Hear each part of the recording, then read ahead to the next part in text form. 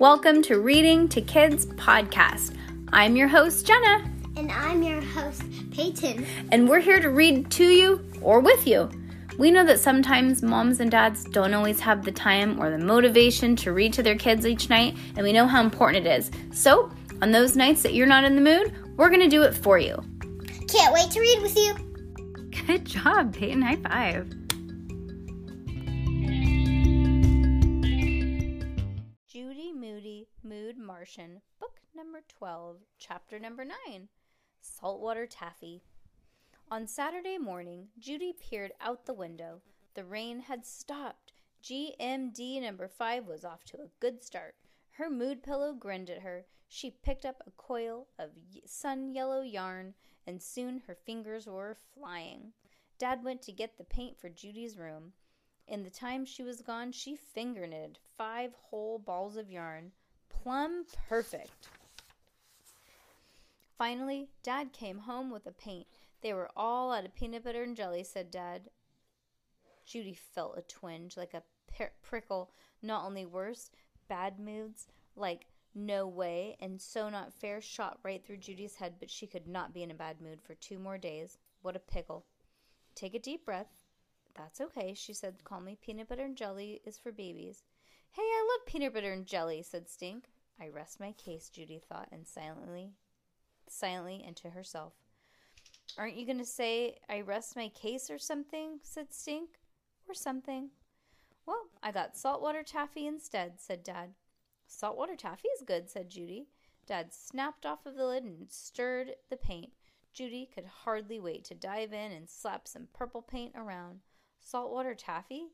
Stink peered in. Did you know that some guy had a candy shop by the Atlantic Ocean like over 500 years ago? One day there was a big storm and the ocean flooded his shop and all the saltwater got all over the candy, and that's how it got invented. And that's how come it's called saltwater taffy. I did not know that, Judy said. You little brother, are like a volcano, always spitting up interesting facts. Why are you being so nice? Asked Stink. Mom, Judy's acting weird again. Come on, you two. Nice. I know. Come on, you two, said Dad. Let's get this party started. Stink's painting too? Judy grumped. But then she caught herself. Thanks for helping, Stinker. While we're getting ready, why don't you tell us how paint was invented? Before you could say saltwater taffy 3 times fast, Judy was dipping a roller into the paint tray. While Dad taped the edges, Judy slathered purple paint on the wall. Purple, she shouted with glee. Best mood ever, purple. Purple was not on top of spaghetti royale.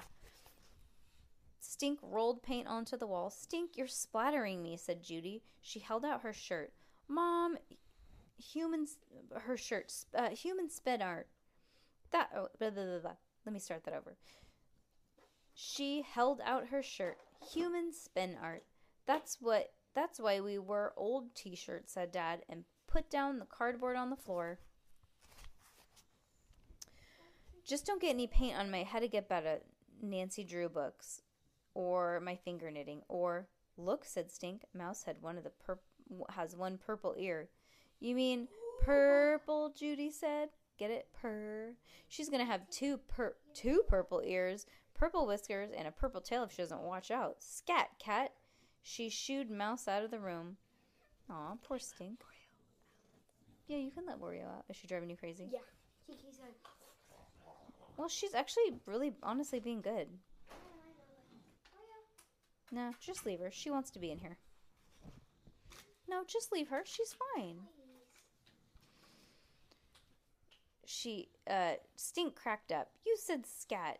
In 2 shakes, no, leave her. She wants to stay in here. Shut the door. In 2 shakes of a cat's tail, Judy and Stink covered the wall in purple. Dad stood on a ladder to get all the edges. How do you like your royal purple palace? He asked. Judy stepped back to admire their masterpiece. Rare, she said. Now we wait for this to dry. And you mean we have to do it? Oh, and then we wait for this to dry. We may need to do a second coat, Dad said. You mean we have to do this all over again? Judy asked. Oops, bad moods. You mean we get to do this all over again? And she turned it into a smile. We'll see. In the meantime, I'm going to rinse these rollers and brushes out. Judy picked up her finger knitting. Stink sat cross-legged next to her. He stared at the wall. He stared sideways. He stared upside down. Watching paint dry is snore pie, said Stink. It's not so boring, said Judy, in a good mood. Stink stared at the wall some more. Okay, we just had to take a break because Peyton is annoyed that Oreo is in here, and she's breathing loud, and so now we get a nice quiet room back, right? You feel better? She's driving you crazy, huh? All right. It's not so boring, said good mood Judy. Stink stared at the wall some more. Did you know that in India, they have a purple frog, also called a donut frog? I did not know that, said Judy. Did you know that purple is the color of kings and queens? I knew that. Did you know that Klingons have purple blood in Star Trek 6, in the Star Trek 6 movie? I bet she's going crazy. She's probably like, okay, I get it.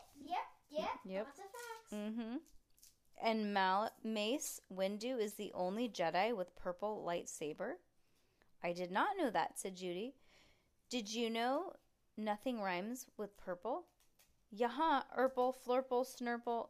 Merple. Use one of those in a sentence, Stink. My name is Urple from the planet Flurple, and I like to drink Snurple. Ha ha, now who's the alien, said Judy. You know any more purple facts, said Stink? I'm all out. Judy scratched her head. She looped sky blue yarn over her fingers and back. Purpleophobia is the fear of the color purple.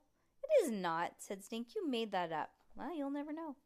Stink could not sit still. He danced and pranced around the room, singing into a paintbrush all about crazy, one-eyed, one-horned, flying purple people eater. Oh, that's funny. I forgot, what did the yellow mean? For like a room? Oh yeah, it Makes babies cry, yeah. Oh no, my room's gonna be yellow. That's okay. A baby's gonna be No. crying. It'll be fine. Judy pranced around with him, singing into the hairbrush. She didn't know all the words, so she just made stuff up.